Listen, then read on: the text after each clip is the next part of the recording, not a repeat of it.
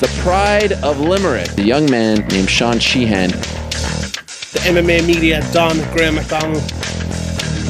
The severe MMA people that are coming to the local shows way before everyone else. To see them coming up and they're getting their shot, and I'm proud that people are coming up with me. Episode 120 of the Severe MMA podcast is here. My name, as always, is Sean Sheehan, and as always again, I'm here with the John Kiley of Irish MMA media, Graham McDonald. And this week, like every week, there's a lot of news, and we're going to look back at UFC 212. We're going to look ahead to the Australia card, or it's New Zealand card, actually, is it? New Zealand, Auckland, yeah. Auckland. So looking forward to that. Not a great card, but we'll talk about that. There was a couple of fights in Cage Warriors. Big Country signed for Bellator, and I think we've about 70 questions this week, so we'll get through as many of them as we can at the end of the show, so stick around for that. You can follow me on Twitter at Sean Sheehan BA. You can follow Graham at Severe MMA. You can find us on Facebook, Severe MMA.com. You can find me on Facebook, Sean Sheehan MMA. Instagram as well. You can find me, Sean Sheehan BA, and Severe MMA on Instagram. And SevereMMA.com, obviously. Support the website, support the podcast, spread the word, give us a tweet out if you're listening. Tell people you hate us, tell people you like us. We love it either way. Graham, how are things? Did you have a good weekend? Yeah, good weekend. Yeah, some very good sport on. The Lions stinking the place up. Oh god, some very bad sport on as well. Yeah. I had a busy weekend. Some very disappointing sport. Yeah. I had my niece's confirmation on Saturday. What day was the Lions on? No, Friday. Sorry, it was on Friday. I was up at really early for that. Of all day, I went to wrestling on Friday night, which was fucking brilliant. Absolutely, just brilliant stuff. Pro wrestling, yeah, pro wrestling. Did up at 8 o'clock the next day for the Lions, and up until 7 o'clock last night for UFC 212 and the Champions League final as well. So it was a jam-packed weekend there. It was good, a bit of a good crack, all right. Yeah, that pro wrestling, that was the best thing I've ever seen. Like this fake MMA is no good. I like that real pro wrestling. That's the shit.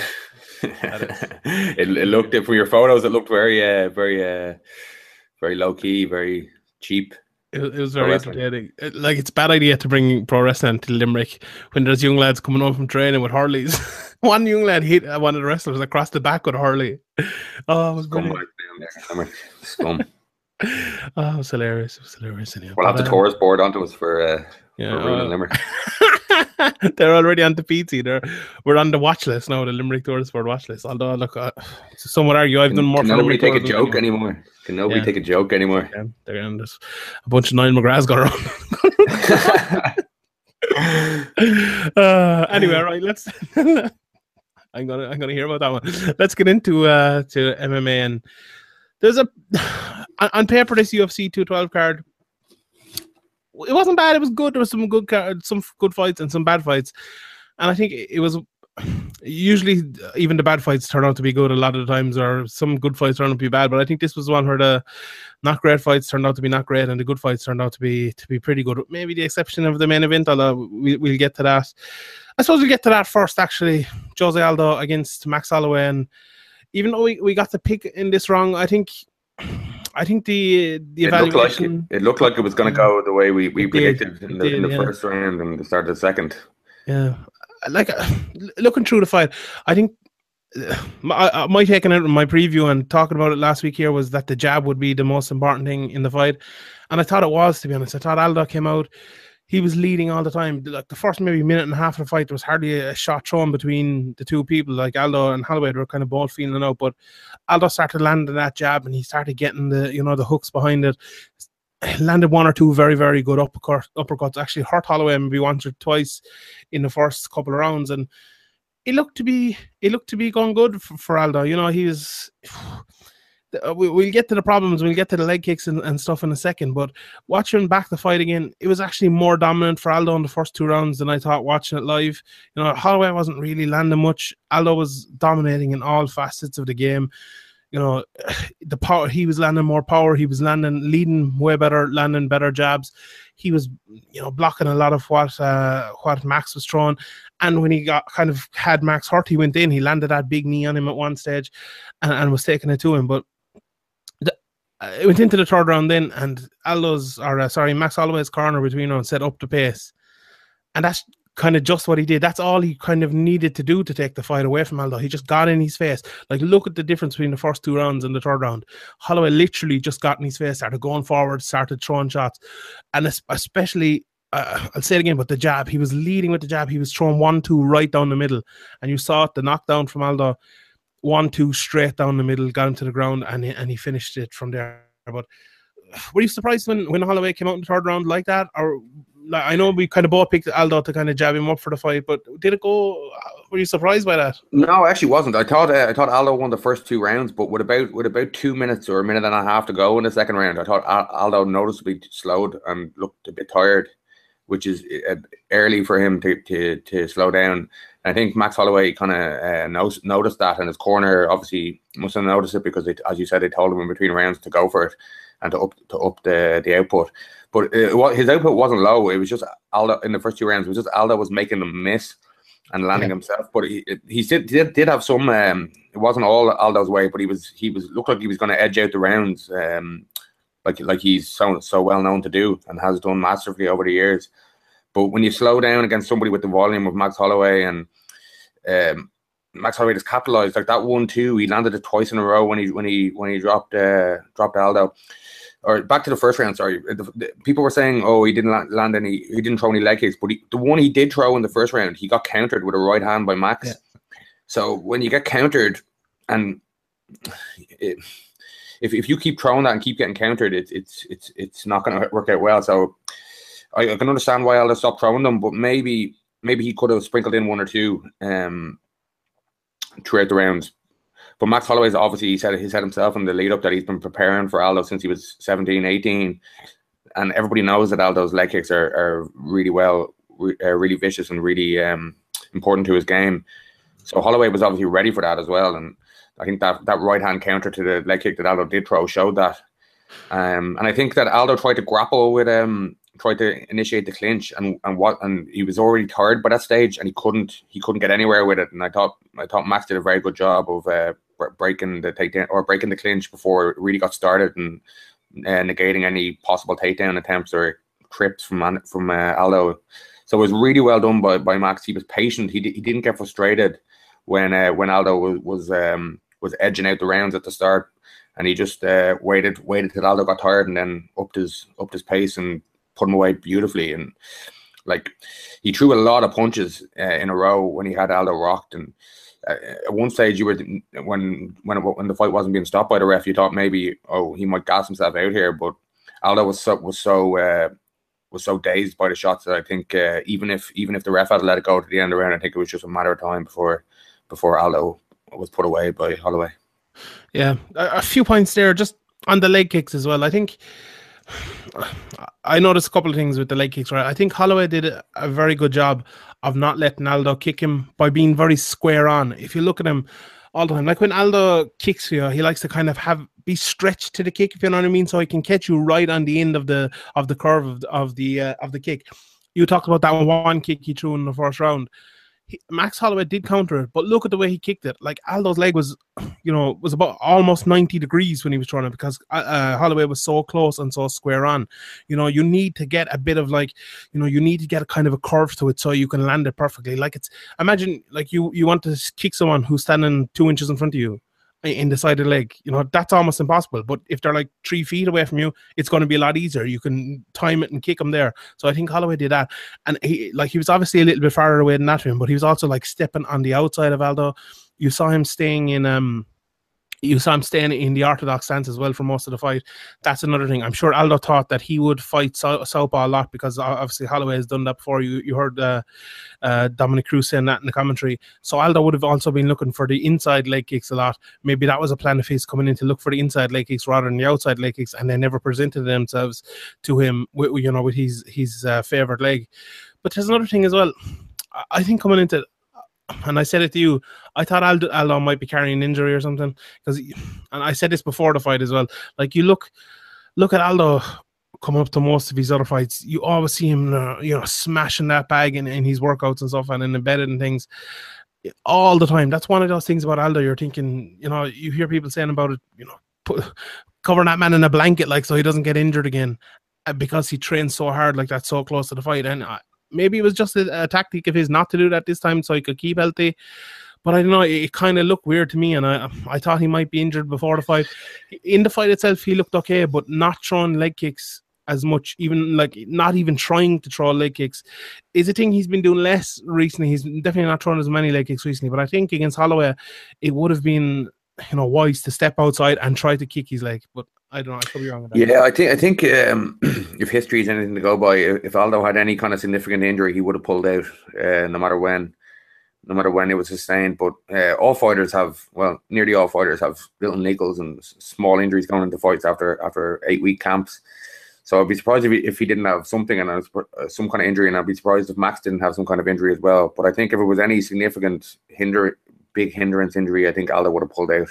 I think maybe he struggles with the weight cut, and there was a few rumors around Twitter and stuff that he was having a bad weight cut. But that's kind of the norm for Anderson or for Aldo. You know, Won Yeo have had some trouble in the past with Henan Barao, with another fighter who was cutting a lot of weight to get to his weight class of 135 at the time, and he like fainted or fell unconscious while doing a weight cut and banged his head, and allegedly all the stuff is pretty well documented, but I don't know if they've confirmed it.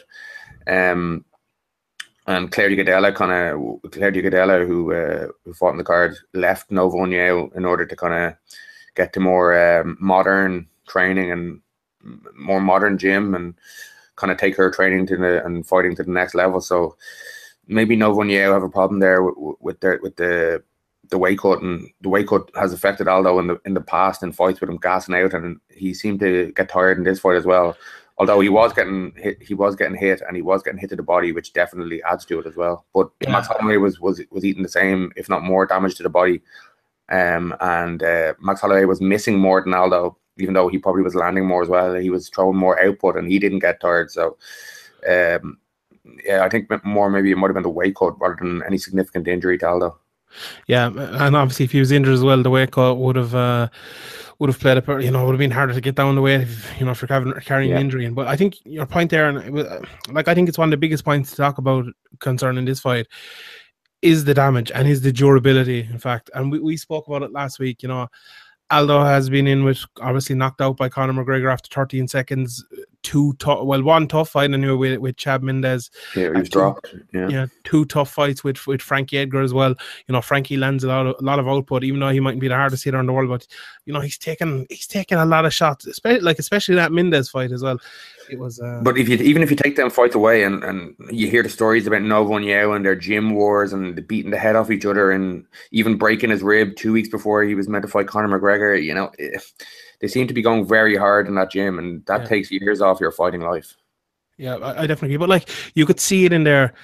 Like, Aldo was hitting him arguably with a lot harder shots than Max knocked him down with. You know, that knee especially that Aldo landed, he had landed maybe 2 or 3 hooks, just clean hooks before that, and it didn't knock really hard as well. Yeah, it didn't knock a stir out of him. Like, Aldo hits most people with that knee, and he puts them down. But Max Holloway's chin is unbelievable. We saw even against the McGregor fight. I know it was a long time ago, but the chin doesn't change. Like, it's 15 hard minutes with McGregor when he was knocking everyone out before and after that fight. You know, in there with Aldo again, took a lot of damage, didn't get knocked out, and then he was able to go in there and hit Aldo and knock him out. I think, like, durability is something we mightn't talk about that much, only when it's kind of an obvious thing, like we did last week coming into this fight. But I think it's huge in MMA, and it's something we really don't look to enough. Yeah, I thought it was telling the way at the end of the second round when Holloway was taunting Aldo, he just kind of stood in position and he was happy enough to take the breather instead of capitalizing on Max taunting him with his hands down. I think it was the last 15-20 seconds of the round. I think if Aldo hadn't have been tired, he might have went for Max for doing that to him. I think that was a big confidence booster for Max Holloway as well, when he obviously was showing his confidence by dropping his hands and trying to get out of the strike, and kind of backing himself to land the quicker, better strikes in any exchange that Aldo would initiate due to the taunting. Yeah, I think it's a mark of a champion as well. And you look back through all the greats, in MMA, Anderson Silva, when he submitted Chael Sonnen, and even look in boxing, look at Floyd Mayweather. What he does is, the ability to change in the middle of a fight, you know, to be losing a fight and change to win it. I think that really is the mark of a great champion, and that's what Max Holloway did. You know, he was losing those 2 rounds very badly, and he went and he changed it up and he won. But I just want to talk about the final sequence itself and maybe the stoppage and things like that. Like when Holloway knocked Aldo down, I think Aldo actually recovered pretty quickly and got his wits about him, but there was one very unfortunate thing for Aldo. Just when he hit the ground, Max landed in his Aldo got the full guard on Max, so Max was on top of him, and Aldo obviously had these 2 legs kind of around his back, but Aldo then tried to kick Max away, but Max kind of got up off his knees a little bit at the time, and Aldo's leg kicked through Max's 2 legs, and Max ended up in his half guard, which was a very unfortunate thing. Like it's probably a thing you think Aldo should do in that position, is try to kick him off. And if he had kicked him off, he probably would have got back up to his feet. But it was just unfortunate. He kind of kicked through his legs, and then Holloway was able to creep up on him, kind of get into side control, get around his back, nearly choked him, and obviously landed a lot of damage. And it was very pinpoint with his ground and pound as well. Max Holloway, when he first rocked him, he landed some very nice shots to keep Aldo stunned and while he was progressing to the mount and to the back, and he was relentless with his shots as well. He never gave Aldo that couple of seconds he needed to recover, and just kept pounding him, put a serious beating on him in the end. It reminded me a little bit of the first McGregor-Diaz fight. You know, he kind of got him hurt, and I actually don't think Aldo was as tired as people make out in that fight. I didn't see it that much. I think he just hurt him really badly, and the body shots definitely weren't adding up, but the head shots as well were adding up, and obviously the durability. But it was a little bit like, you know, when Diaz got on McGregor, he just kept on him. You know, it was slick work all the way to take the back and get the choke. It was the same with Holloway, I think, and like, people were talking about McGregor's ground game isn't as bad as it looked in that.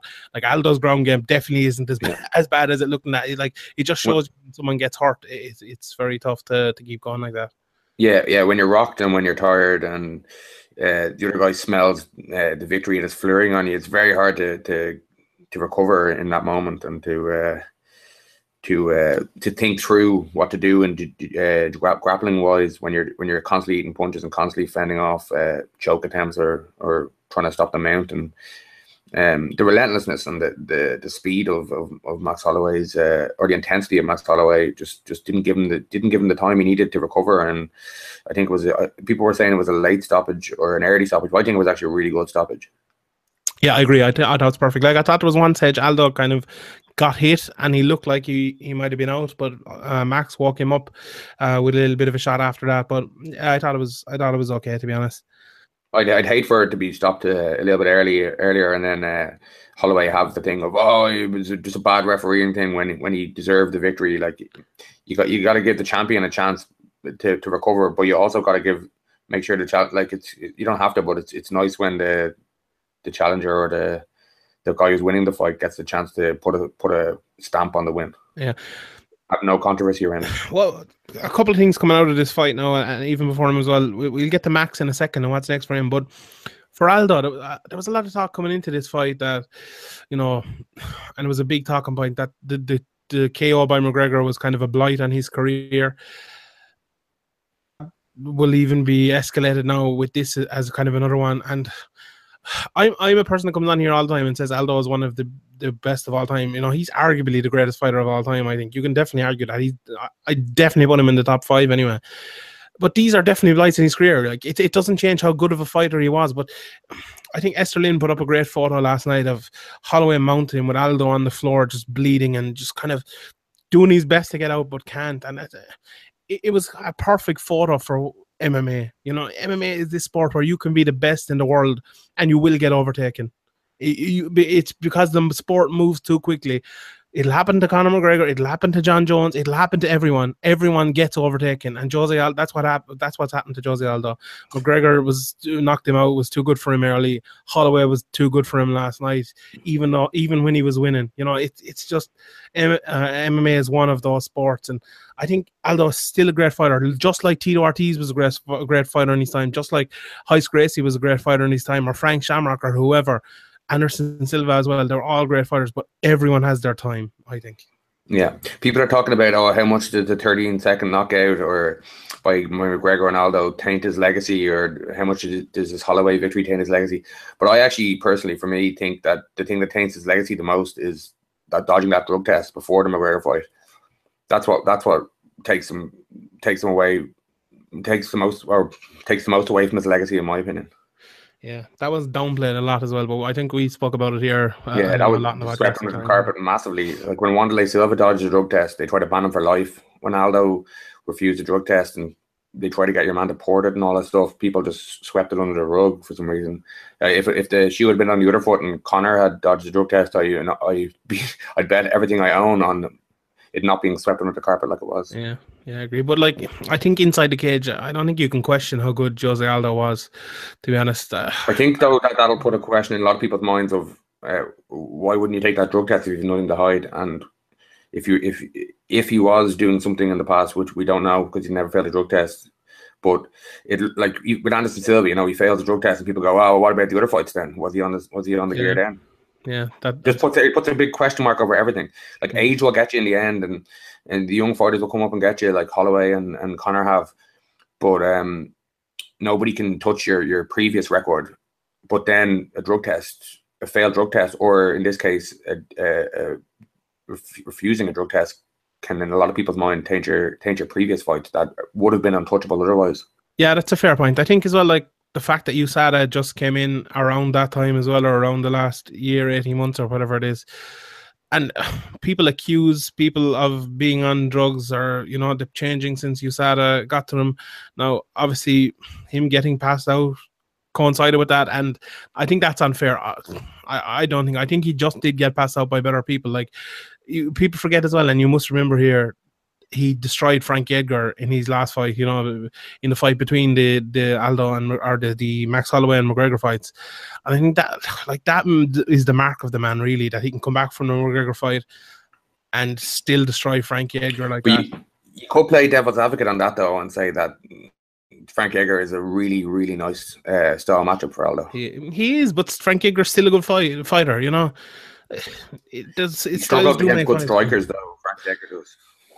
He does, but I think Aldo, there's a lot of revisionist history in this one as well. Like, Chad Mendes, he's not the best striker in the world, definitely not, but he still has power.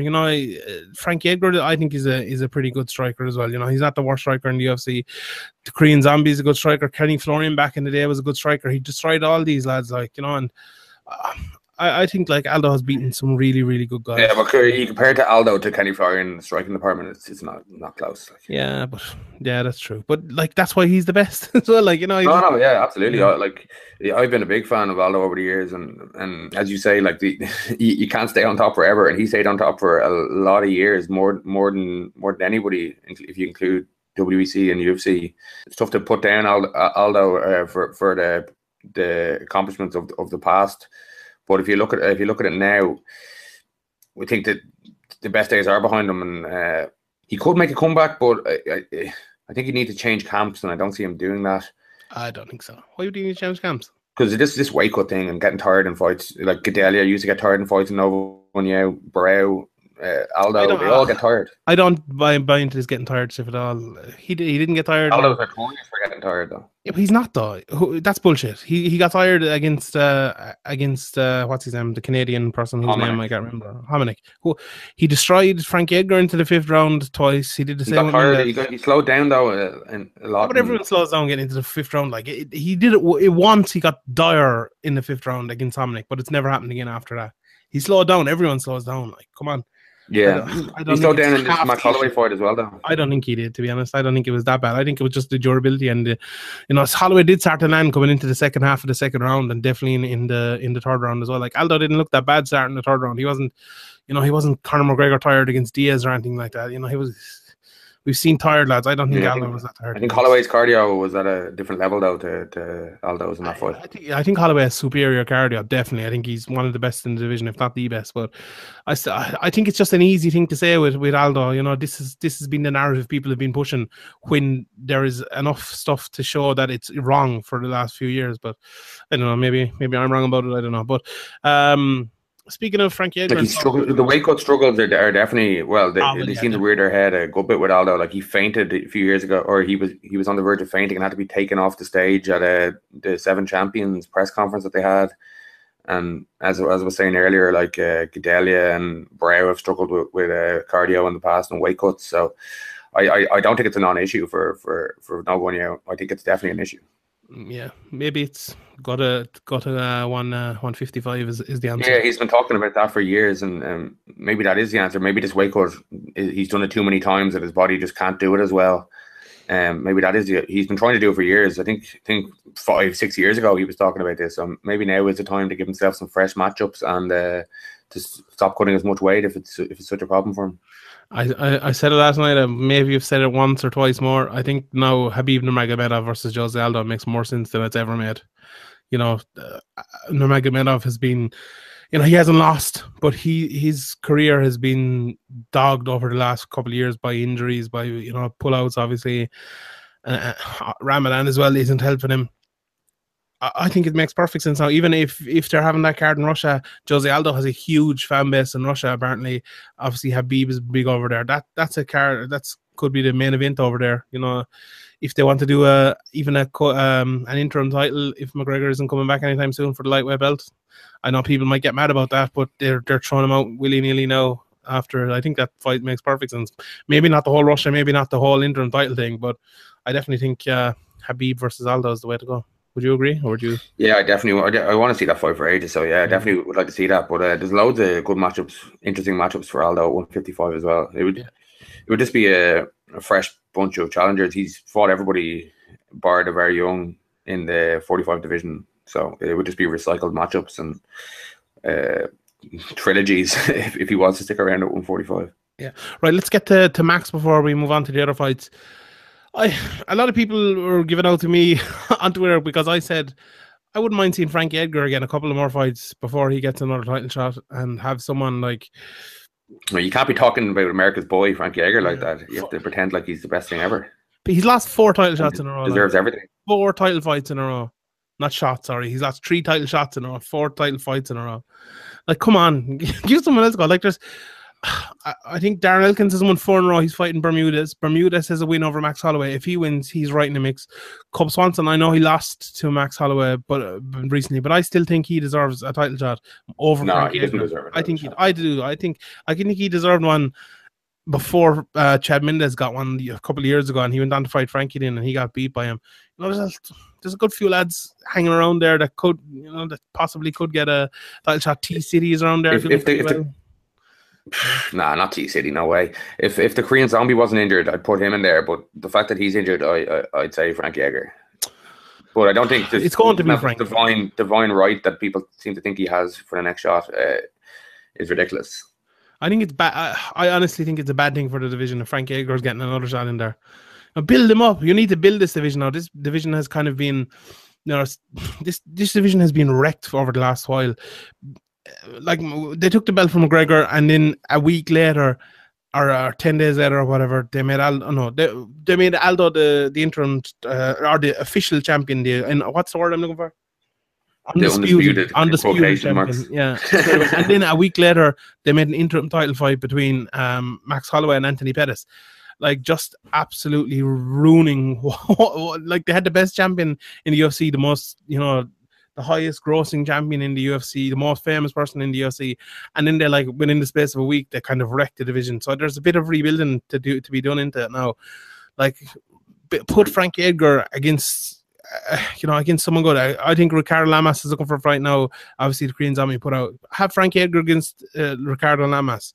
Even if he wins that, maybe it's 3 fights in a row, give him the title shot in, or have someone else. You know, Brian Ortega, I think, is fighting soon. Elkins is 4 in a row. If he wins 5 in a row, beats Bermudez. I know people, he might be this name people love. Why are you saying, come on, he's won 5 fights in a row? And Frankie Edgar's last 4 title fights. We're talking about T-City and Elkins here, like, for the next title shot. So what? What's wrong with that? They haven't earned the title shot at all. Just their names. Sure, Frankie Edgar hasn't either. He's beaten more high level guys than they have. He is, but he's also lost 4 title fights. You know. Yeah, no, I understand that. I definitely don't think he has the divine right that people seem to think he has. But just the way that the chips have fallen with the Korean Zombie injured, I think he makes the most. Frank Edgar does make the most sense. It does, like, but I don't know. I just don't want to see it. I want to see the fight eventually, but I don't want to see it next. What's Frank Edgar going to do then if he loses? Like, he's talking about going on to 135. 135. Then he can go down to 135 finally. I don't know. I'll grow in that match after a while, but just at the moment, I have no interest. Like, I think Holloway destroys him as well. To be honest, I think that's a pretty good matchup for Holloway. You know, I think like ruling these lads out just because of their names is like Darren Elkins had one of the best comebacks ever in the UFC in his last fight. You know, he's fighting a guy that beat Holloway already next. If he beats him, why not?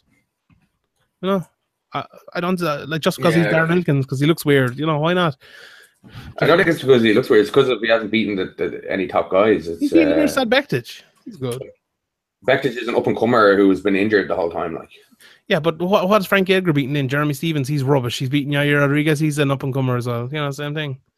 He's a bit better. Yair Rodriguez had a bit more behind him at that stage than Bektic had been fought twice in 3 or 4 years at that stage, did he? I think Bektic is a lot better fighter than Yair Rodriguez, to be honest. But like Elkins lost to Hakran Diaz a couple of years ago, less than a year and a half ago. Yeah, but sure, Max Holloway lost to he won a decision over Whiteford, a decision over Charles Skelly, a decision over Godfrey Pepe, and then he knocked out Bektic in a fight that he was getting brutalized in. Like, they're decent wins, but I don't think they're put him in the title shot wins. I don't know. Why not? Well, why not? Well, you can make any argument for why not. Any fight, why not? Frank Edgar's had enough. Let him earn his way back. Let him fight fucking, I don't know. Send your hate mail to @Sean BA. Do it. Yeah, I think I'm there's probably about 4% of people who agree with me in this, and I recognize that. I apologize to everyone, but yeah. Right, let's. As long as you're just not saying it to be contrary to your opinion, then fair enough. I'm not. I'm just like, I wouldn't do that. You know me, no. But I don't know. It's one of those weird opinions that I have, and I don't know why. Frankie Edgar hater. You're just a Frankie Edgar hater. No, I'm not really. You're actually the biggest Frank Edgar hater around. But no, I just think he's massively overrated. Yeah, I don't, to be honest. But I think he needs to.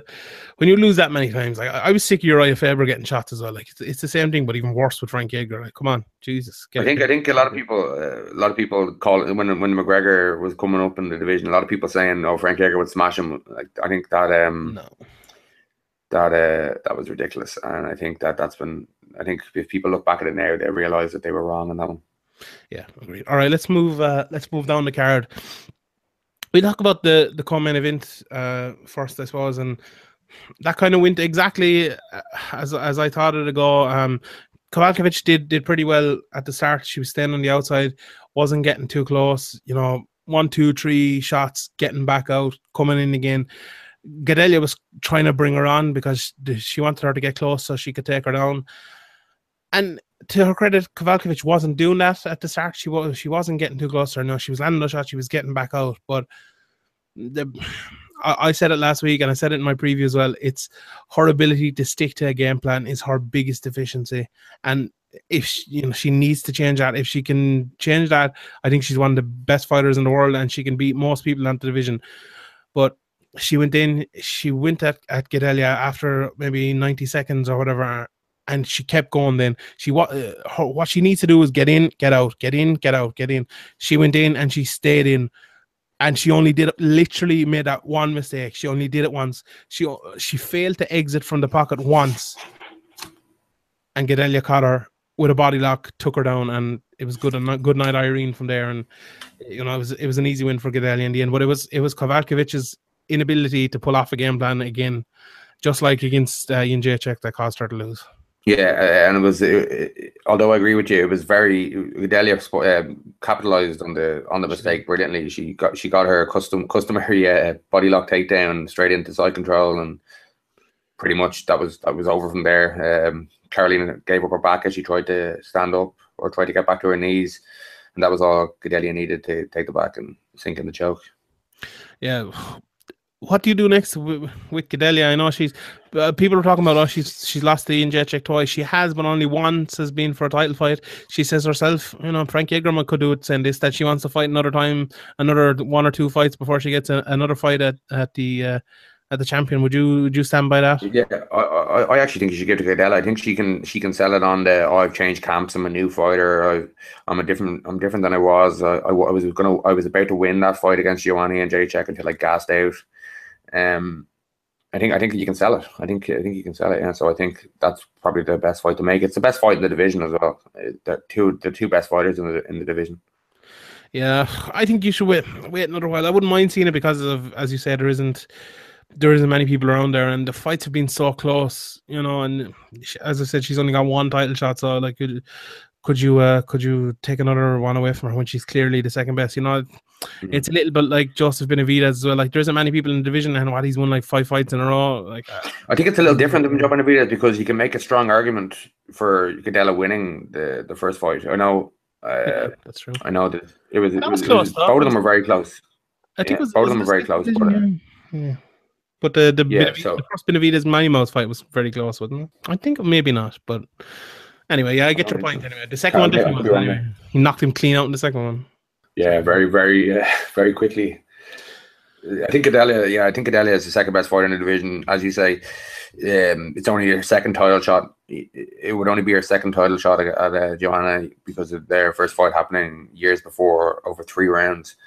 And I think the bad blood between the two of them, the Ultimate Fighter exposure, all that stuff can help it again, and they can make a really good promo as well. So yeah, I like that fight. Yeah, I agree. Like, one thing as well that I think is very important to keep in mind here is the 125-pound division, because Gadelia is obviously thinking, like, Jędrzejczyk has beaten a lot of people there. She's as good as cleaned out that division at this stage. I think Gadelia is obviously second best. Kowalkiewicz is the next best. She's beaten the two of them. She's beaten Andrade. She's beaten Carla Esparza and a few more. Could she go up is one thing. And if she doesn't, could Gadelia go up? That's another thing I think that she might be thinking about. I think Gadelia could go up, especially if she was to lose again to Joanna in the 115 division. But yeah, maybe Joanna wouldn't even want to fight Claudia again. She'd be like, I beat her twice. It's a risky fight. Maybe she'd be happier to just go to 125 and try to do the dual champion thing. Yeah, it's very possible. I think that's definitely a thing. I think to think about. Right, let's move on to another couple of fights lower down. Vitor Belfort came in against Nate Marquardt. Not too much to talk about that one.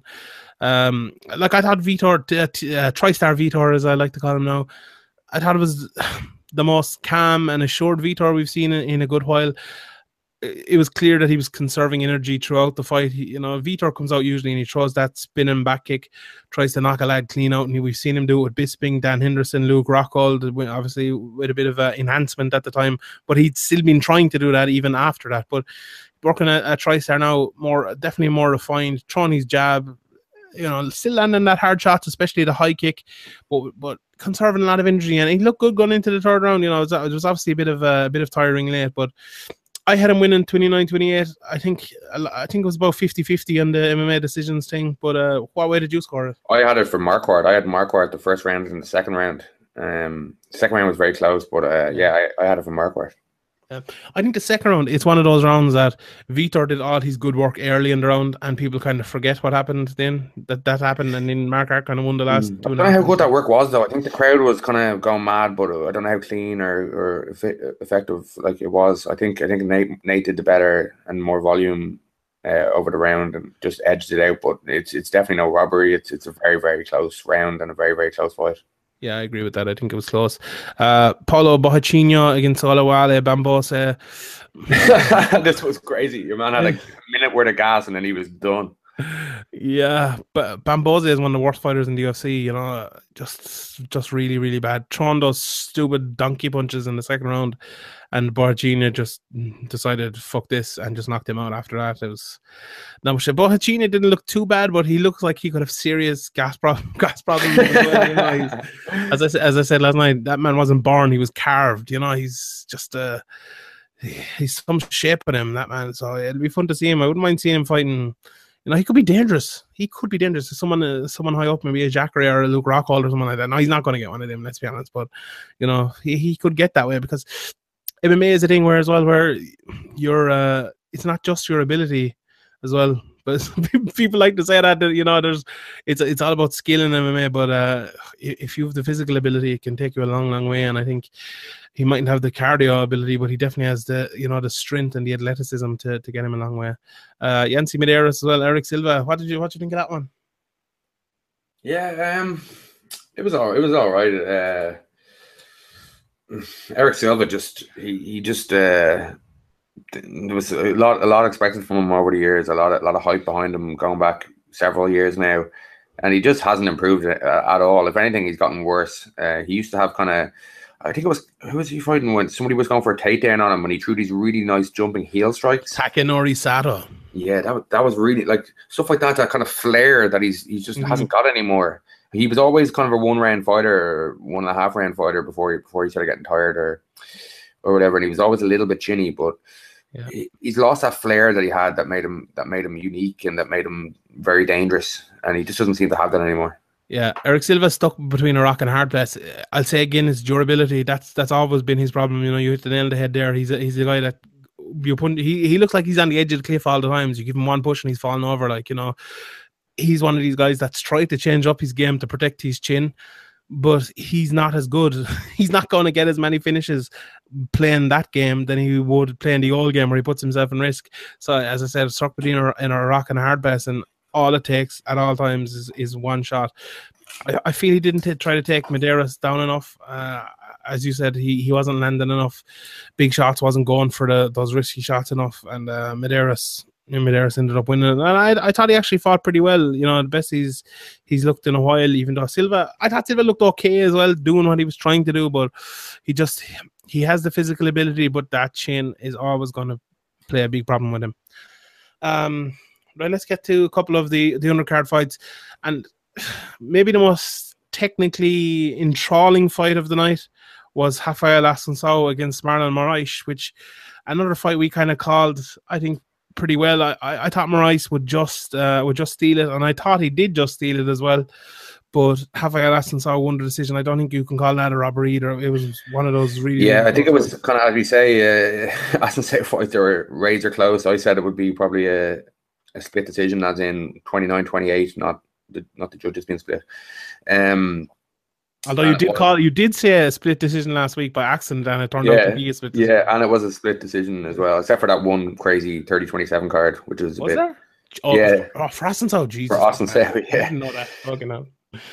Yeah, I think the third round was definitely Assunção, but I would have gave the edge to Moraes and the other two. But Assunção has a way of just edging these rounds out. He's a judge-friendly fighter. Like, a lot of people didn't think he won the TJ fight, the first fight as well, but it was very, very razor close, like this one was, and he got the nod. Yeah, people were kind of saying, Moraes is going to run through him. It's just like this is Assunção is a top level fighter, and it's very, very difficult to look top level and really good against him. He makes people look a lot worse than they are. Like, I think it maybe before the TJ Dillashaw won the belt against Renan Barão, if he had fought somebody different than Assunção, people would have been giving him much more of a chance. But after the Assunção fight, people were like, Barão's going to ruin this guy. Yeah. Because Assunção has a way of making people look crap. Like, a lot of people seeing Marlon Moraes for the first time here going, what's all the hype about? But this guy will show you in future fights, I think. And people will soon realize just how much of an awkward bastard Assunção is to fight. Yeah, I think as well there's a big difference between World Series fighting in the UFC. Oh yeah, obviously. Yeah. And it's like we go back and listen to last week's podcast. I said the exact same thing again this week that I said last week. Marlon Moraes is a really good striker. You said it there, but he's fighting against a different level of striker now. You know, a totally different level. You can't show as much flair and as much power in these fights, especially against someone like Rafael Assunção, as you could in World Series of Fighting against, Boxcar Willies. it was tough. I still thought he won. Like I scored the first round for Assunção. I thought it was 50-50. Moraes was winning it, but Assunção nearly knocked him out in the last maybe 15-30 seconds of that round with a big right hand. So I think that won it for him. I thought Moraes won the second, and I had Moraes winning the third as well, even though Assunção knocked him down early in the third. Like Assunção definitely could have won the third, in my opinion, as well. It was one of those 50-50 rounds. I see nothing wrong with this decision either, to be honest. But yeah, I had Moraes. I actually even considered the first round. I nearly considered going a draw after the last 10-15 seconds, but I just gave the edge to Moraes for the cleaner work throughout the round. But it isn't no robbery at all. The first and third argument, or the first and third going to Assunção argument, makes perfect sense as well. Yeah, I agree. Antonio Carlos Jr. against Eric Spicely. I thought I picked Eric Spicely to win. Yeah, God, Spicely just fought a terrible fight. You're taking down your pulling guard against. I think he's a world champion, but he's definitely a Brazilian Jiu-Jitsu black belt anyway, a high level. Just a terrible game plan altogether, and just got destroyed in that one. Matthew Lopez was very impressive against Johnny Eduardo. He tried to get him in a leg lock, and he just beat the head off him and ended up getting knocked out. Brian Kelleher as well, submitting Yuri Alcantara. Very quick tap there as well. He didn't have the full guard. I think Alcantara could have tried to pass the side control, but it must have been a serious squeeze, or maybe Alcantara had some kind of neck injury he was worried about, or previous. It was very strange that he tapped so quickly without even trying to fight it or pass to side control, which wasn't locked down. Yeah, when you're caught as well, I suppose you're caught, and I suppose there's much we can do. Big win for Irish MMA as well in that one, Brian Kelleher.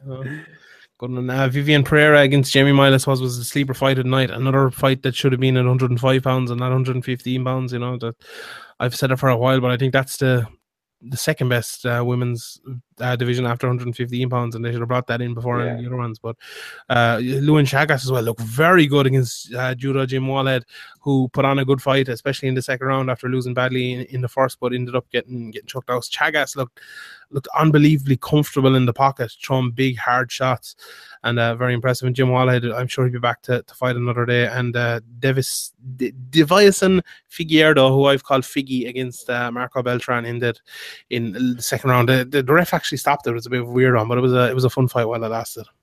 Yeah, Beltran, he has no takedown defense, and it's cost him again. Yeah, I agree. That was one where it was the 50-50 guard as well. It was in for about half an hour of the fight, which was very fun for me, but I saw a lot of people hating on it. The which, sorry? That was 50-50 guard as well, wasn't there in that? Where they were Shoeface and Spicely. It happened on two of them, didn't it? Oh no, you're right. It was Shoeface, yeah. Shoeface and Spicely, they both were triangling their legs, trying to fend off the other's leg lock for a good few minutes. They were right. Before we get to next week's card, Cage Warriors happened last week. I didn't see it all, but I think you saw a good bit of it. Nathaniel Wood anyway was the main fight in the main event. Bantamweight won the vacant Cage Warriors bantamweight title. Yeah, and looked fantastic doing it. Looked very, very good. Power. We saw. Remember, there's that vine that I put up going around of him a few years ago. Your favorite vine? Yeah, kicking. Who was it? It wasn't Liam. I keep thinking it's Liam James. It wasn't Liam James. Was it Keith McGee? No, it wasn't. I don't know. Someone anyway, kicking him in the hand and breaking their hand. Like, he just kicks hands with absolute power for a 135 are very, very good. And I don't think it's too long until he'll be in the UFC or possibly. Yeah, that was Steve McComb who Steve McComb blocked a head kick from Northern Irish lad, blocked a head kick and broke his forearm in the process of blocking it from Nathaniel Wood. Yeah. A couple of years ago now, I think. Yeah, good. Was there anyone else? There was Darren O'Garman won in that card as well, didn't he? From yeah, Cork? the stream was diabolical on Sport Bible or whatever it was on Facebook, but Cage Warriors soon put it on their own Facebook and sorted it out. But the one fight we happened to miss was the Darren O'Gorman fight, but they put the finish up pretty quickly on Twitter, and he got a nice rear naked choke. Good rebound fight after losing to Blaine O'Driscoll. Yeah, it was an impressive win as well from Matty Inman. I saw that finish. Yeah, he looked very good. He looked the best he's ever looked. I think actually he was looking very good in a previous his previous fight as well. He seems to have made good or actually his previous fight I think was his loss to Carl Amasu, but the one before that against Che Mills he looked very, very good. And this win over Brad Wheeler was thoroughly dominant, really, wasn't it? Yeah, there was wins as well there for Steve O'Keefe against Sean Carter, heel hook in the first round, and it wasn't a bad Cage Warriors McGregor opponent. Yeah, indeed. But yeah, there's Cage Warriors 85 is coming up again there in a few weeks on June 24th. Ryan Roddy, the fight was announced for that, wasn't it? So people will be looking forward to it. I think Martin Stapleton's on that card as well. So yeah, looking forward to that one.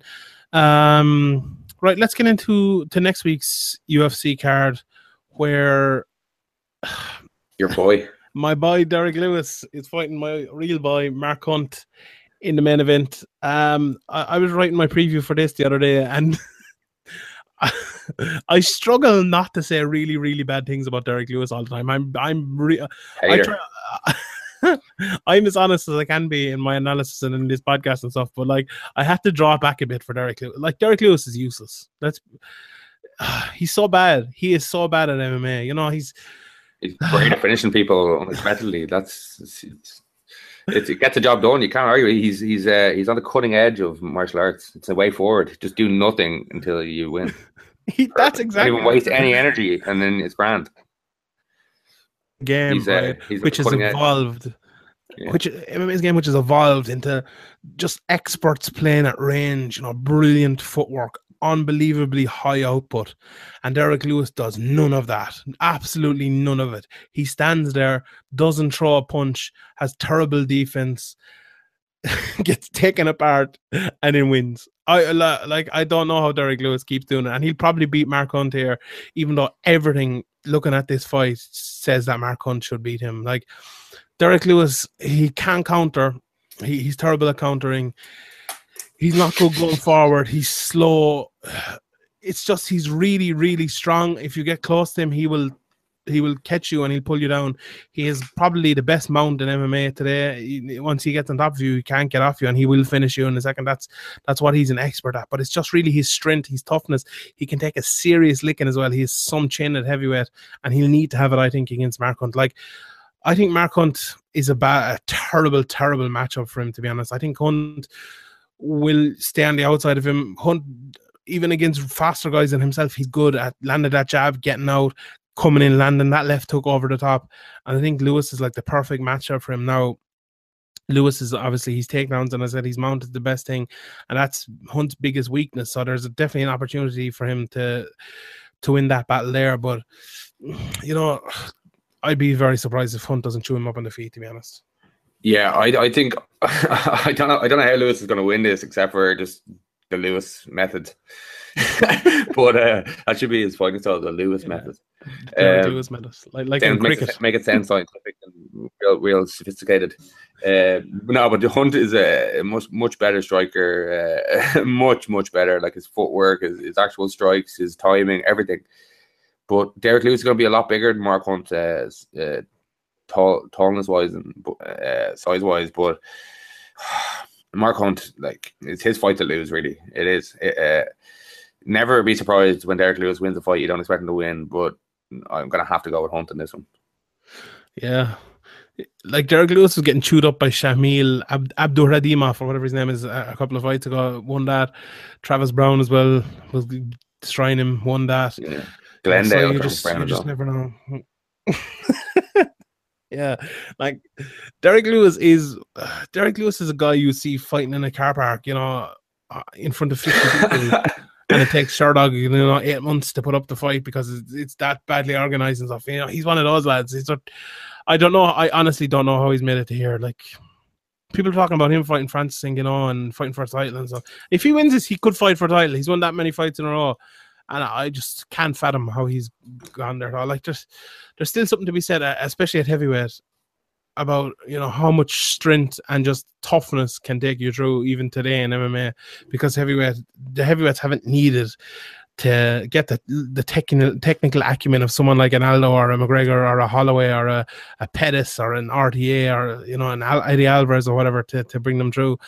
And they're just, you know, that's why guys like Kane, who's really good, and Stipe, who's really good, get to the top. But there's still room for guys like Brock Lesnar, who's just all strength, and like Derek Lewis, who's just all strength to get there as well. So he could win, and he'd probably win the title against Stipe. If he beats Stipe in the title fight, that would just be. We'd have to never dare him ever again then. I don't know. I really yeah. Derek Lewis, yeah. He can't win this fight, and Mark Hunt's going to win. So back Derek Lewis. Right, couple of other fights on this card. Damian Brown against Vince Pichel in the undercard is pretty good. John Moragas fighting. Looking forward to that. He's always fun to watch. JJ Aldridge as well is fighting Chang Min Jun in the undercard. Derek Brunson against Dan Kelly. What do you think of that one? Yeah, Judo Dan's back. Brilliant. Gotta love him, really. He's like the old man of MMA with his two knees strapped up and his ankles strapped up and going out there and smacking fools with judo throws and punches and winning fights and nobody expects him to win. So yeah, I love him. I love myself a bit of Dan Kelly. Yeah, I think Brunson will either knock him out or else it'll be like a 3-round decision win for Dan Kelly. I think it'll probably be a close one.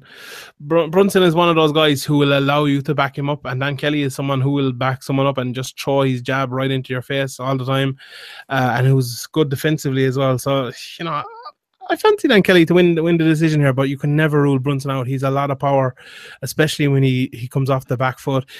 Derek Brunson's another one of those guys who doesn't have the best skill set in the world, but can be accurate at times and has power and can knock you out. And is as hard as nails. He is as hard as nails as well. I could see him taking Dan Kelly down as well. Maybe he'll go back to his wrestling. I don't think so. I think Dan's judo base. You don't want to mess with that.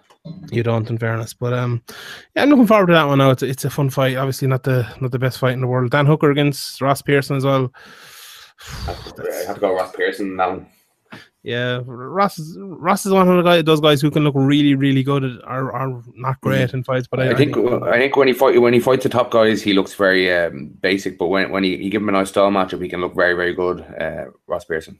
Yeah, Ion Cutelaba against Enrique de Silva. I think that's a fantastic matchup in light heavyweight division. I'm a big fan of Cutelaba, even though he's lost a couple of fights in the UFC.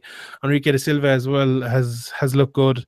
Despite maybe being one of the less heralded guys in that division, he lost a couple of fights as well.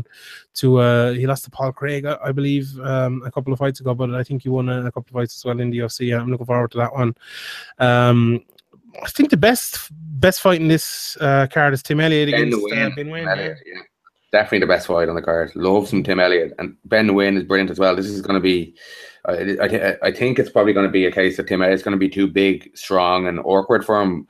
But and Ben Nguyen is getting better fight to fight as well. The trouble that Tim Elliott gave to DJ with his size for that division, I think is a big factor, and will prove a big factor in this fight. But it should be scrambly on the ground when it goes there, and it should be mad and unorthodox on the feet, as Tim Elliott fights always are. So yeah, this is a fun one, definitely. Yeah, this might be a bit of a MMA size match, but Ben Nguyen lost to Louis Smolka mainly because Louis Smolka was kind of bigger and stronger than him and better on the ground, and then Tim Elliott beat Louis Smolka because he was bigger and stronger and better than him on the ground. So that's kind of, and because you put the cool on him. I did put the cool on him, in fairness. But yeah, I'd fancy Tim Elliott as well in that one. Looking forward to that fight though. I think that'll be, if there's fight at night betting, back that. Then there it's going to be shit because I just put the cooler on it. But these things happen in MMA, Graham, don't they? They certainly do. They do. Right. Before we get to the questions, couple of talking points here. Big Country, Ryan Nelson signed for Bellator. Good match for me. Do you agree? Yeah, he's kind of run his course in the UFC. I think Bellator can sell him better. Will make better use of him than the UFC would. So. I think for Roy Nelson and for Bellator, it's a really good move. And for the UFC, they're not really losing much. He's not really selling. Roy Nelson's not really selling pay-per-views. And he's well known. He fought Kimbo Slice on The Ultimate Fighter, and there was a lot of interest, the casuals and the hardcores in that season of The Ultimate Fighter, and that Roy Nelson Kimbo fight in particular. So a lot of people do know him, but he hasn't been performing in years. So I think it's a good match, good, perfect fit. I think I think they don't have a champion anymore at heavyweight Bellator because their champion just went off to Russia to fight for Fight Night Globals and the like, and he fought Bigfoot at the weekend. So, but if they could get that matchup going, I think that would be a good springboard. Like due to people knowing Roy Nelson, I think Minakov can improve his name off of beating Roy Nelson. Yeah, I think there's a lot of good fights there for Roy Nelson. You know, Fedor's fighting Mitrione. Fedor's probably going to lose that fight. You know, I could see Roy Nelson fighting Fedor in a fight. You know, I could see Roy going to Russia even or something like that. I could see that happening. Tito's definitely not retired. He's definitely going to come back. I could see that happening. Chuck Liddell is probably coming back. I could see him fighting Roy. You know, there's a lot of guys. You could see him even fighting one of those. What's his name? The James Thompson or one of them over in England. You know, I could see that happen. Like, look at Ryan came out for his last fight in the UFC. People were cheering him. He got a bigger cheer than him. You know, the main eventers in a lot of his fights in the UFC. So, I think Bellator like that. He'd be perfect lad to stick in a Dave and Buster's and be ignorant to people. So yeah, I think it's a win-win for them. Yeah. So what about actually Chuck Liddell posted a picture there about an hour before we came on of him standing with Tito Ortiz. Yeah. Sean called that one. Sean called it. Well, it hasn't happened yet, and Tito's trying to. But Tito playing it down on Twitter and saying he doesn't need the money makes me think it's going to happen. Yeah, Tito definitely needs the money. I'd say probably.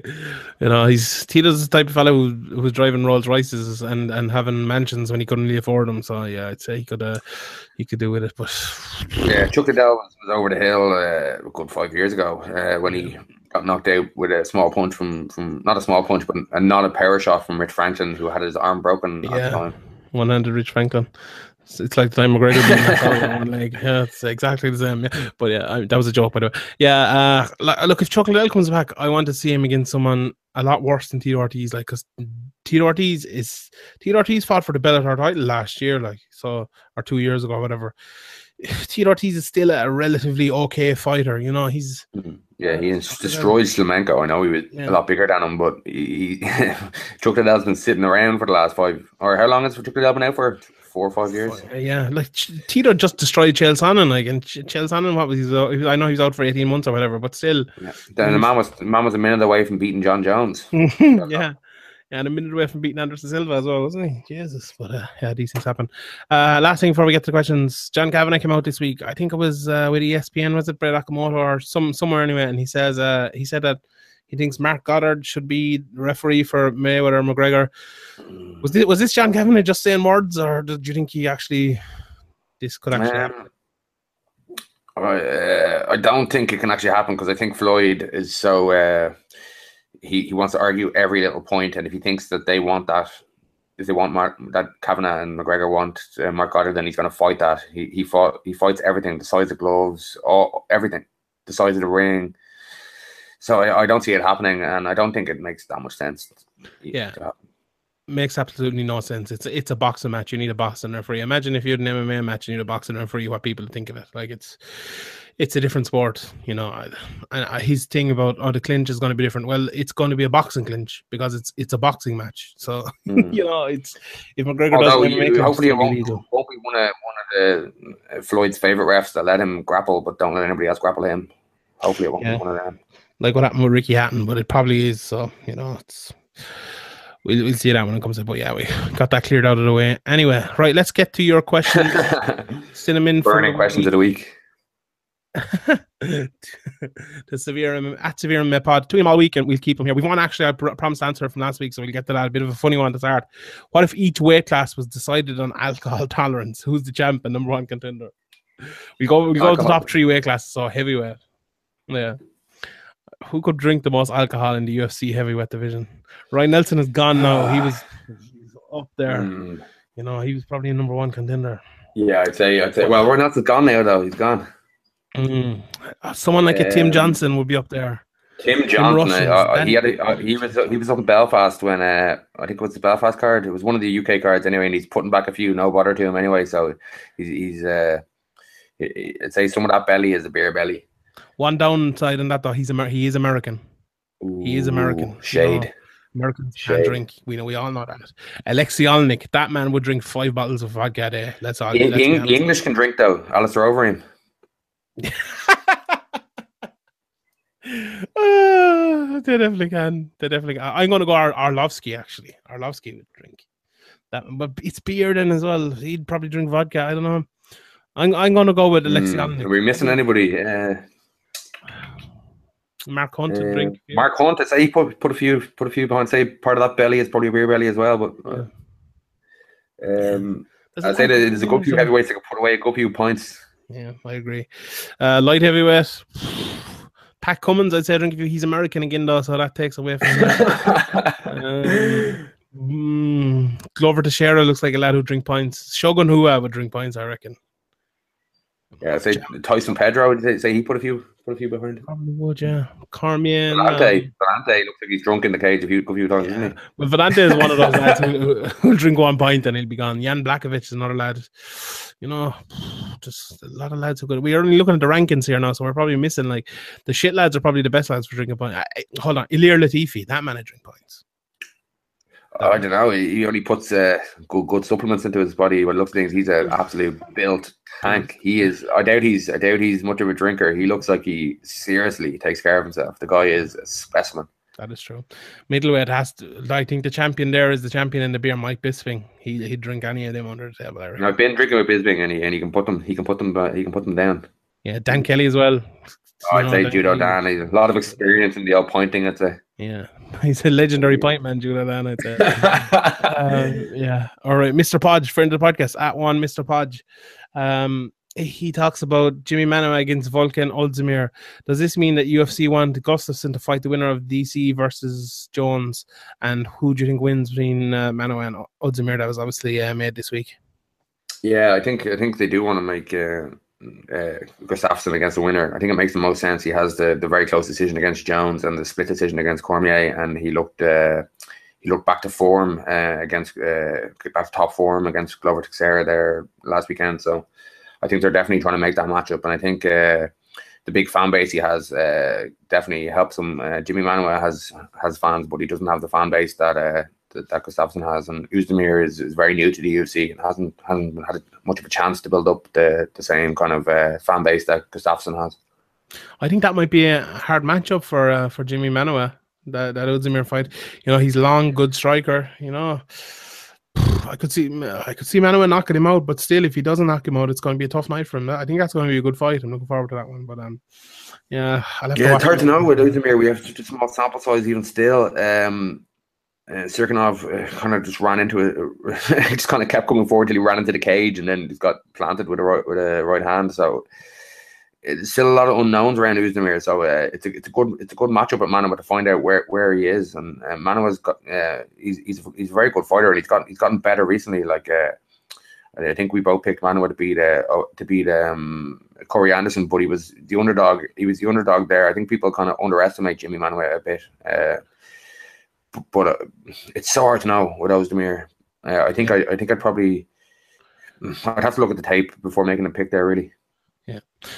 Daniel Whitpez over on Facebook he asked us to go through every division, but we won't have time to do that now. But who do you think would you look back and see the biggest prospect that has let people down and not made it to the top from, you know, out of your own kind of pick? Who do you think? In each division or just in general? Well, he said each division, but we'll just pick one who was a really good prospect who didn't make it.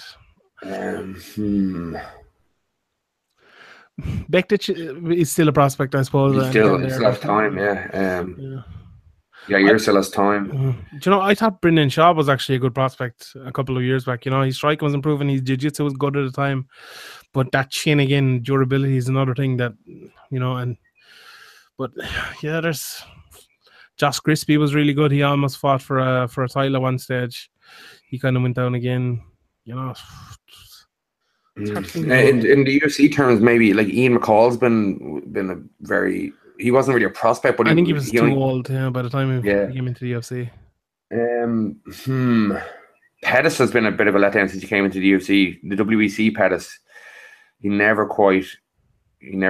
did in flashes, like the Gil Melendez win and the second Benson win. But I expected more from Pettis, but he's still obviously a very high level guy, and he held a title at the UFC. So it's hard to say he's disappointed. But I think people after the Showtime kick and after his knockout of Lozon, and he just looked like he was going to be unbelievable. And it's just kind of fallen apart for him. there anybody else? Pat Cummins as well was kind of a highly touted prospect before he came into the UFC. Yeah, Will Brooks be up there Yeah. as well. Yeah, he did definitely recently. He definitely. Do you know I have it actually? I have the best one. Uriah Hall. He was a good. He was a guy that a lot of people thought could be a champion. I had all the. He'd already lost to Weidman even before he went to. I did, yeah, but that was like he lost to Philippou as well, hadn't he? Yeah, but that was very early in his career. But yeah, I think he's up there with one of them. Right. Next question is from Mr. Podge again. Bigfoot lost at the weekend, obviously, as you mentioned earlier. He says surely it's time for him to stop fighting. How should I don't stop? think he will. I think he's getting probably the most pay he's been getting ever in his life. I haven't seen the payments, or I don't know if they disclose it, but I'd say he was getting paid big money to go over there and fight that fight a fight that he probably knew he was there to lose. So I think he's cashing in at the moment, Bigfoot, and I think we'll probably see him again. I think that Fedor rematch may happen at some stage. Yeah, I could see that. Yeah, I didn't see his fight at the weekend, but his fight before that, he took a shitload of damage, but looked kind of good. I think he's back on TRT now, so that'll help him a little bit. But yeah, he's taking a lot of damage. Yeah, his chin seems to be gone, and he was already very, very slow at the best of times, and now he is extremely slow. Yeah. Next one, Shane Kiley, Shane KSE85. What is about training judo that seems to give all the guys with judo backgrounds so much KO power? That's actually true. Thinking about it, like Hector Lombard, a lot of KO power. Even Ronda Rousey, she's knocked a good few people out. Manny Gambarian. Manny Gambarian, Cara Priest, they're not really knockout artists. Ronda Rousey's not really a knockout artist. She's knocked out. She knocked out Judo Dan Kelly's knocked out a couple of people, but he wouldn't say he's a knockout artist. And Norman Park, I wouldn't say he's a knockout artist. No, but he wasn't high level judo. Well, he's a black belt, I suppose, but he's not like Olympic judo or anything. Yeah, well who are the Olympic judokos? Dan Kelly, is that it? Your man from that fought in Dublin there against King Mo. What's his name again? Ishii. Ishii. Yeah. He doesn't really either, I suppose. He doesn't really have nothing to I suppose I just think of. I don't know if there's a correlation there. There might be someone at the weekend. Was there someone at the weekend who did this that he's talking about? I'm not sure. Maybe is the answer to that question. All right, next question again from Shane Kiley. When commentators describe someone as blue collar, what does that actually mean in MMA context? I have no idea what that means. Yeah, I don't know. A lot of the slang that gets thrown out doesn't seem to make all that much sense. 185 and a hook. What the fuck does that mean? Jeff Shannon asked about Chuck Liddell. We discussed that. If you had to say one word, do you think he'll fight in Bellator? Say it again? If you had to say yes or no, does Chuck Liddell fight in Bellator? Yeah, probably. Please don't, though. I hope not.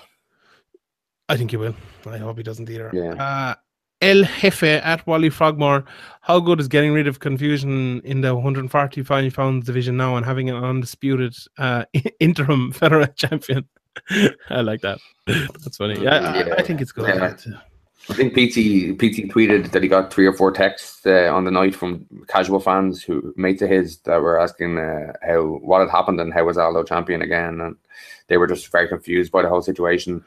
There still probably will be a little bit of confusion to the casuals who just followed the massive fights like the McGregor fights or things like that. But yeah, Connor's left that division, so Max Holloway is now the real champion. So at least there's not 2 belts going around anymore. Yeah, I agree. Mr. Podge again asks, he asked about the Khabib fight and Aldo. We discussed that earlier. And the second part of his question is, do you think Aldo could retire? He could, but I don't think he'll want to go out like that in front of his home fans. He seems to be arguing that it was a quick stoppage and he was grand. So I think he'll cling to that like he clung to the fluke, even a baby would have knocked me out comments and all that stuff. Yeah, there's a question from Richie at Richie F, I believe it is. He says, and I think I've seen a lot of people saying this as well. He made a point that a lot of the people Aldo were fighting were kind of wrestle boxers before, and Max was the first real striker apart from maybe McGregor, who he fought, and he was shown up by them. Yeah, I think there's that argument to make, but I don't know. I just think he's past his best now at this stage. I think he's I think he just passed his prime, little bit past it, and I think he's overtaken as well a little bit by guys coming through. Like if I think he had met really good strikers 4 years ago, I think he would have beaten them. Like I just think that's the way it is. I think Korean Zombie isn't a wrestle boxer. He's got good striking and he's a good jiu-jitsu guy, but I wouldn't call him a wrestle boxer. But Aldo was kind of he wasn't losing that fight, but it wasn't all plain sailing. And then it was unfortunate for Korean Zombie that he popped out his shoulder and dislocated his shoulder. Kind of very unfortunate. And Aldo obviously kicked him in it 3 times really quickly and made the most of it, like any smart fighter would do. So I can see how the argument could be made, but I don't think it's as simple as that. Yeah, I think there's a lot of revisionist history, and I don't buy into it, to be honest, at all. I think in the cold light of day, people realize how great Aldo actually was, to be honest. Ian McLean asks, lots of champions come from small gyms at the moment. Probably better than being a big fish in a small pond, more camaraderie, perhaps. I think it's a cyclical thing. Maybe I think overall more champions will come from more gyms where you have more competitiveness, where you have more sparring and stuff like that. But there's definitely, like, if you have a good small gym, I think it's better. More champions come from small gyms now? I don't think they do. Well, a lot of them do. Like Stipe comes from a small gym, Max Holloway, Conor McGregor. You know, who else? I don't know. Demetrius Johnson, I know he's Matt Hume, but like they don't have that many. Well, maybe not a super gym, but I wouldn't say these are small gyms. I think they're not like an ATT or an AKA, but they have champions as well at the moment. But yeah. At one stage, like it was looking all Jackson's AKA, like, you know, AKA almost had 4 champions at one stage. Like Jackson's had, you know, Rashad was there, then John Jones came, you know, Arlovsky was fighting for a belt. He held it a while ago. Holly Holm, you know, there was Michelle Watterson possibly. You know, they have obviously still have a lot more contenders, but you know, yeah, I think there is definitely a trend upwards in that. Like, if you can get a good small gym and it's all about you, kind of, you know, like McGregor he can bring the whole camp with him basically over even if you're in a big gym, I think the future is for the top level fighters when they have enough money to do this is to do what Conor did and put a few $100,000 or a couple $100,000 into a training camp and just set it up perfectly for you, and everybody's there just for you, and you got the nutritionist, you got everything revolving around you, and your coaches and staff aren't worrying about anything else except for you. I think that is the way forward, the way boxers would do, top level boxers would do their camps, and I think that's the future. So I can see why a small team would be closer to that than a super team. Obviously have way more fighters to deal with and way more. They can't just neglect them for months at a time. Yeah, I agree. Mm-hmm. Mr. Podge asks about Aldo possibly having an injured leg as well. We discussed that earlier. I'm glad someone else spotted that. It wasn't just me. Possible, but we don't know. Damien Maya, 170 King at Knobs 11. He says he wants Jason Knight against Max Holloway next. I wouldn't mind seeing that. Anyone but Frank Edgar. Yeah, I think Jason Knight has a bit on, like, they need to give him. It'd be throwing him to the wolves, I think. Yeah, I agree. Brian McLaughlin asked there about Aldo moving up to 155. We've spoken about that. Yeah, I think it's a good option for him. At Elite Sport, Ireland Sports, quote to my tweet about, I said Aldo and Juventus would win best on defense. I was wrong on that. Yes, I'm terrible. Hang me, Jesus. Dara Kelly, the TriStar turned Vitor into Nardine Taleb. A little bit. Like, he was definitely, I'm going to use the word again for about the 6th time, refined. He was definitely more refined. But yeah, kind of the excitement of Vitor is the kind of the initial burst, and we didn't really get that, so it was kind of disappointing. Yeah. Gavin Springett asks, has Aldo lost that invincibility aspect of his game? Oh yeah, definitely. The aura of this guy's unstoppable was taken away by Conor. People were shocked that they didn't even consider the possibility that would happen. A lot of people, I think it happened with Anderson. It happens with everybody. Once you get beaten after a long streak, I think it will happen to Demetrius Johnson as well. What happened to all these long reigning guys when they lose? They'll lose. People will lose a bit of that fear and a bit of an invincibility factor. Mm-hmm.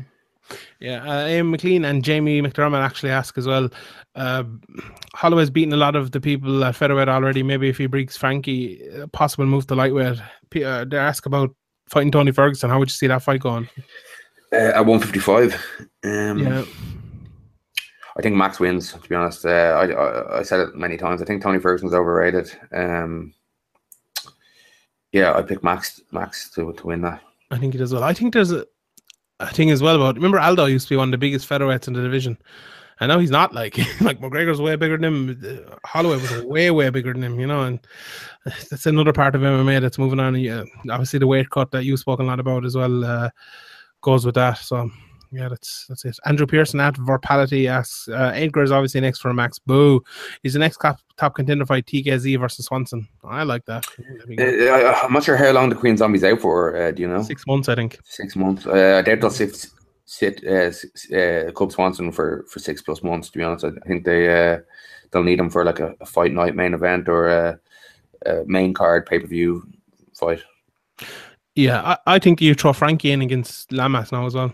Let the cards fall where they may. If he wins that, I'd be okay with it. Yeah, it's a nice style match for Frankie that you'd probably have to go with him on. So yeah, you're just kind of taking away Ricardo Lamas as a challenger, but I suppose Max has already beaten him. So Verpality asks again, Andrew Pearson, is Aldo the most perfect anti-wrestler in MMA? And he asks, how long in the podcast did it take for Sean to bring up Aldo versus Normie?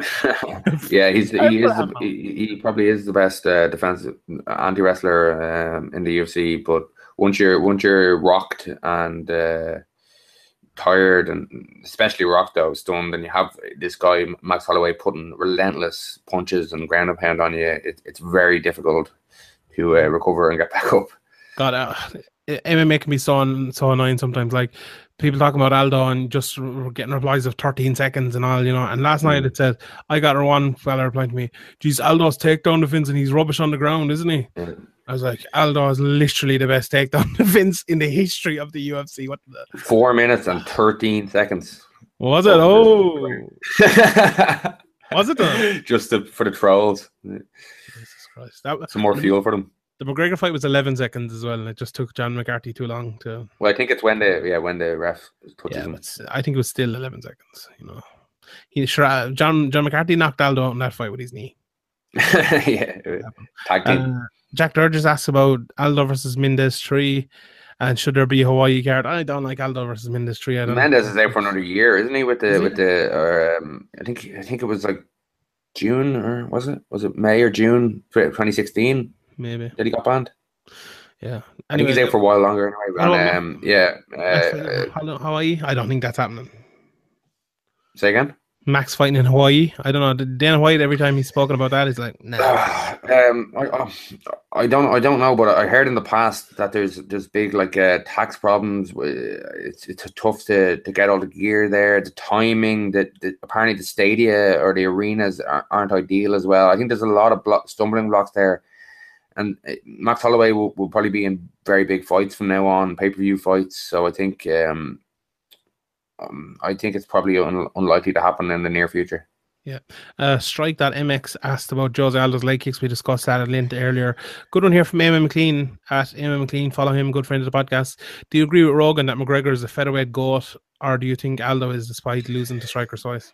Yeah, I think McGregor is the best. I think that the game is evolving so quickly that the current best guy is the best guy ever in most divisions, in nearly all divisions. Like same with soccer and stuff.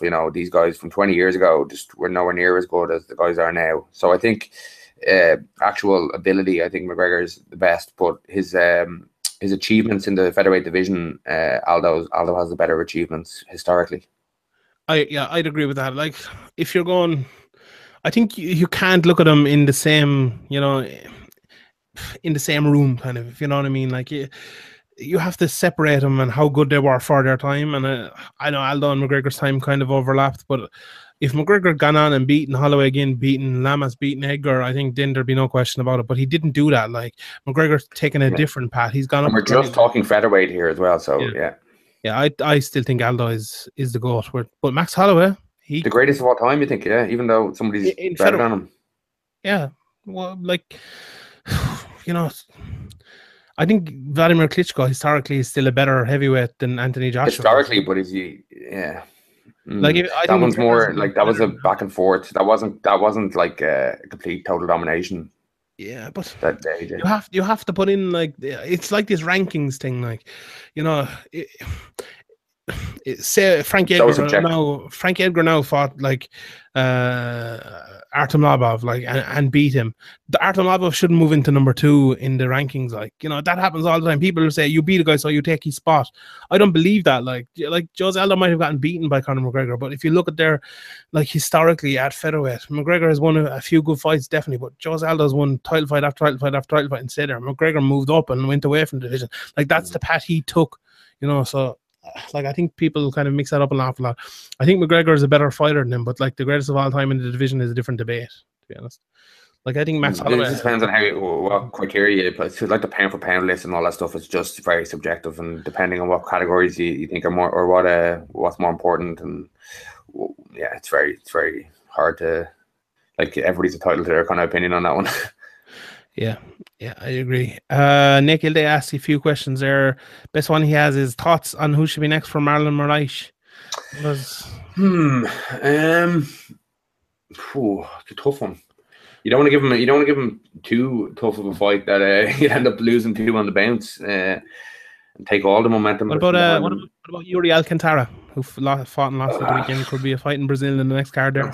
That's a bit of a step back, too far, I think. Still is number 13 in the division. Maybe somebody like Caraway, somebody that he can beat, but that is well known. Caraway probably wouldn't take that fight if definitely not. If the past is to be believed in him picking and choosing. He could do the John Lineker fight. That'd be fucking great crack. That would be great crack. Oh, geez, yeah, I like that. Do that. Nate also asked, when we see a severe fight companion? I wouldn't mind doing that. We wouldn't be as unoriginal as that, would we? Just to completely rip off Joe Rogan. Well, people are we have a bit more imagination than I think most on their websites. People are ripping us off all the time anyway, so we might as well do I know, that's what I'm hinting at. Gavin asked again about Aldo being the featherweight. We just spoke about that. Simon O'Keefe asked about Holloway fight in Hawaii. We just spoke about that as well. Patrick Sheehan has a couple of questions here. We'll get to them now in a second. He's one here. Aldo versus Yair. What do you think about that? I think you probably want to build both of them up. I think Yair, you should probably give him a little bit of an easier fight, kind of like the Marlon Moraes situation, where he was kind of thrown to the wolves too quickly against Frankie Edgar. I think Aldo should go to 55. Yeah, I agree. The first matchups there. Yeah, Dara Kelly asked about it as well, 55, and Brendan Corn as well. Jack Grant, do you think there's a case for Aldo getting an instant rematch? Yeah, there is a case. Yeah, I think that could happen. They could do that one as a rematch, but I just, for some reason, I just don't see it happening.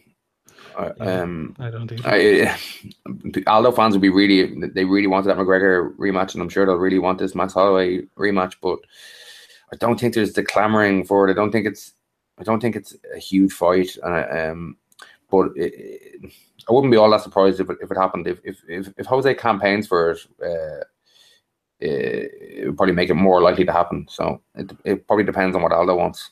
Yeah. Iglali asked about Claudia Trilogy fight. We discussed that. I think she's going to wait another while for that.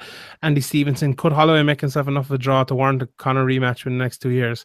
I don't think so. I don't think he's ever making himself a draw. Like Holloway, I've given him a lot of praise for this over the last year. I think he did so well to stay away from the whole McGregor thing and just, you know, get his own path to the top over the last 2 years. And I think him now to go back in that and start calling out McGregor, usually I think, all right, that's the wise thing. You should call out the biggest name for the most money. But for Holloway, I don't think it is. I think he goes more of a Demetrius Johnson sort of way, where he goes contender against contender.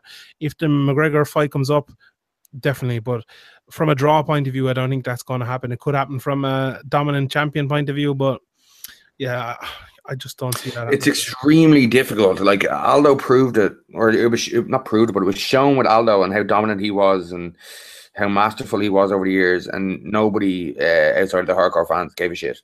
Mm-hmm. Like Conor was a complete anomaly.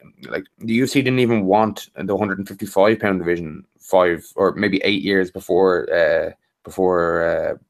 Conor started his run in the UFC. So they thought that these guys were too small, not marketable. Uriah Faber was probably the most well-known out of all of them, and he wasn't that well-known outside of hardcore fans, and he wasn't selling pay-per-views, and he wasn't doing big numbers on Fox, etc., etc. So Conor's a complete anomaly of the lower weight fighters. I think it's going to be very difficult for Max Holloway to become a massive star. Yeah, like I don't think MMA fans really understand as well sometimes what a star actually is. Like we've very, very few stars in MMA. Like none now. If you McGregor's boxing and Ronda Rousey's gone, like there's really none. Like there's this bubble that pay-per-view at the weekend probably did. If it did 300,000 buys, it was probably doing very, very well. I think probably. No, well, I would have guessed 3 to 400, somewhere in between there. I reckon. I go between 200 and 300 to be honest. I don't think it did that well. So yeah. I think that the McGregor rub probably would have done a little bit of, even though they both lost to McGregor. I think them being known from that fight probably would have brought in a few kind of semi-casuals, but not many. And if you think about that as well, right? Let's say 400,000 people, which I think that'd be a huge estimate for this. Like, let's say 1.4 million people would watch a McGregor fight, right? So that's 1 million people of a difference. Those 1 million people of a difference are not those casual fans that are watching it all the time, and they're going to look at the records and say, Conor McGregor already beat Max Holloway.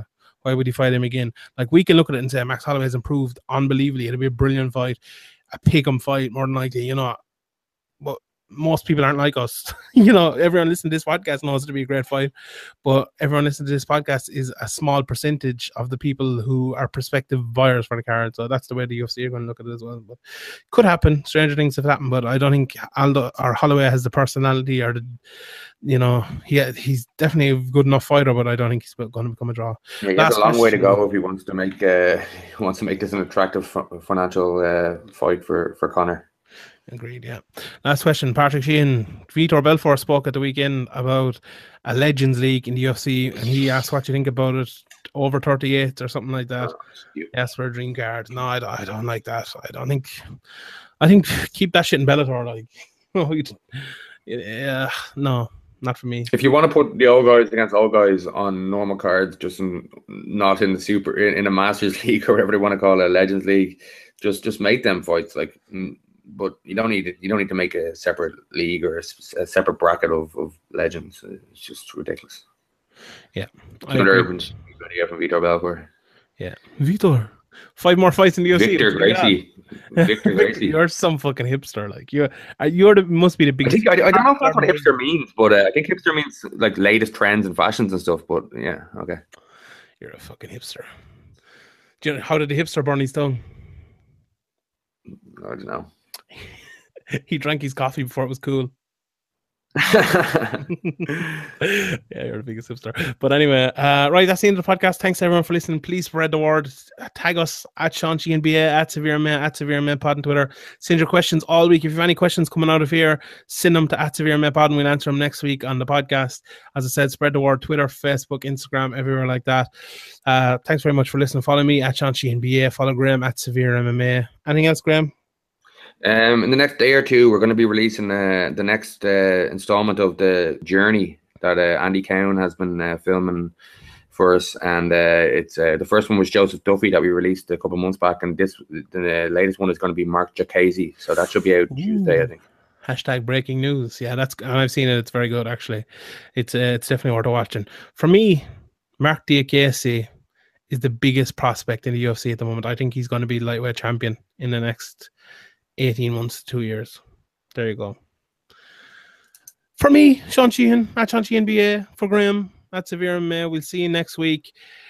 But as always, before we go, here's the inspirational quote of the week. You cannot push anyone up the ladder unless they are willing to climb. We'll see you next Tuesday or Monday.